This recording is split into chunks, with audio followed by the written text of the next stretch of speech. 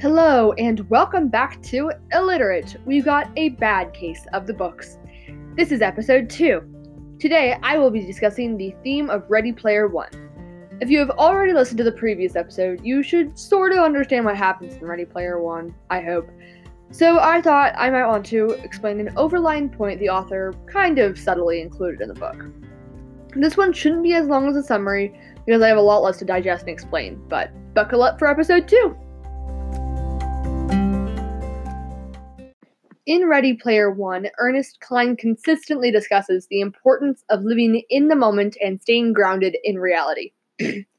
One example of this is at location 4577.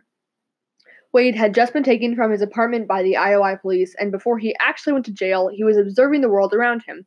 Side note, I am reading this on a Kindle, and their pages are kind of weird, so I'm using the Kindle locations, hence location 4577.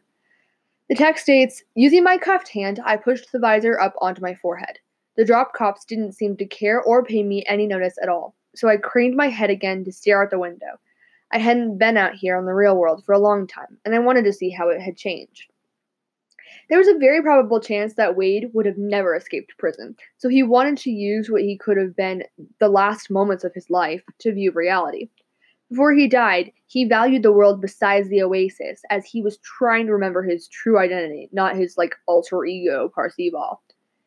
This was a big time of reflection for Wade, because he had just had a very, very dark few months, and he realized his mistake of pouting, and he reflected on his previous behaviors.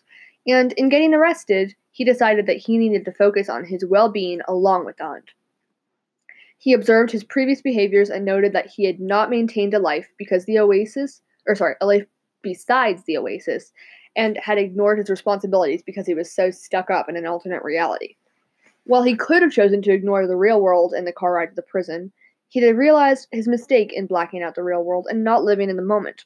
That is why he decided to observe the real world. He was attempting to live his life to the fullest, and although he thought his plan was going to work, he decided to enjoy the real world just in case. Another example of this is at location 4062, when Wade had the chat link with Shoto. That's when Shoto explained how the Sixers had killed Dato in real life.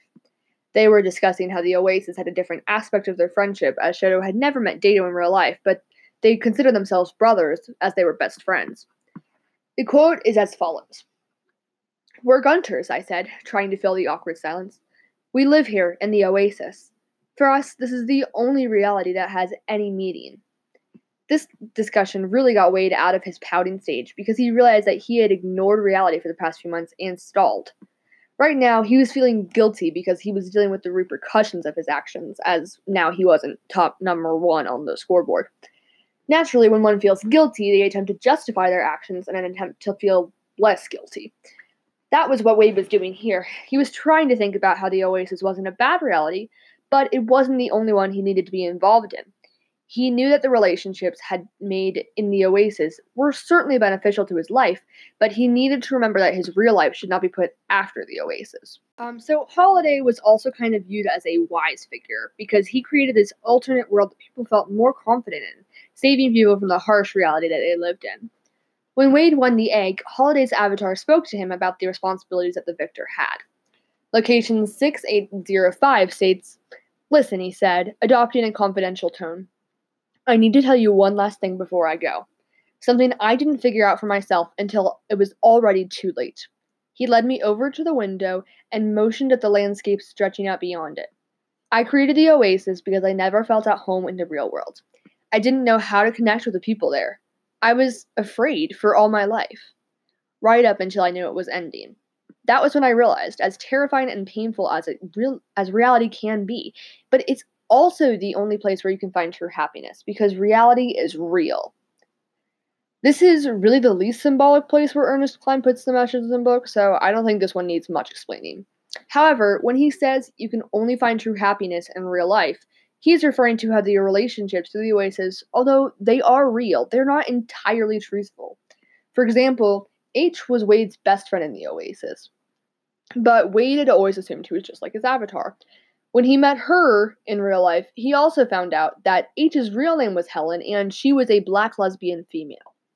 Although this shouldn't and didn't impact their friendship, it still shows that meeting people in real life is just a different point of view, and it really unmasks all the obstacles that people can use in the Oasis.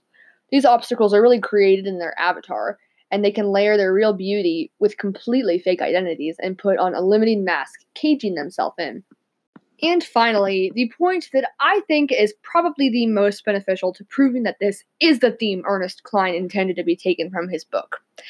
As I've noticed, authors oftentimes try to sneak their themes at the end of their books, as they want these points to be what you remember about their book. At the end of Ready Player One, Wade goes to meet Artemis in person in the gardens.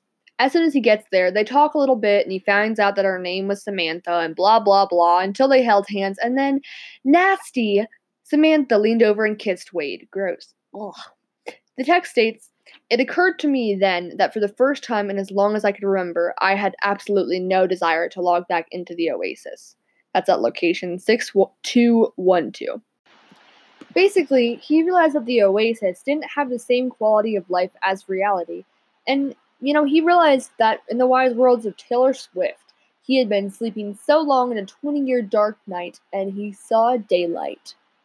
Of being in the moment. He realized that in living in the moment and staying grounded in real life, he could be happy and have the full satisfaction the Oasis had never provided him with. Alrighty, I think you get the point. Wade ignored reality, tried to justify that, and then decided to live up while he still could, showing that the theme the author wanted to get through was to stay content by living in the moment. And that could have rhymed if I had said content moment, but, oh well.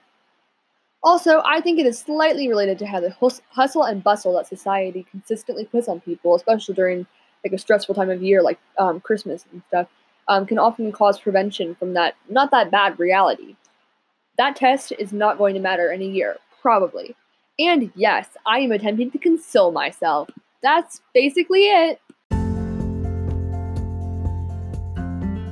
If you have any questions, there is a way I can answer them on the show. Voice messages.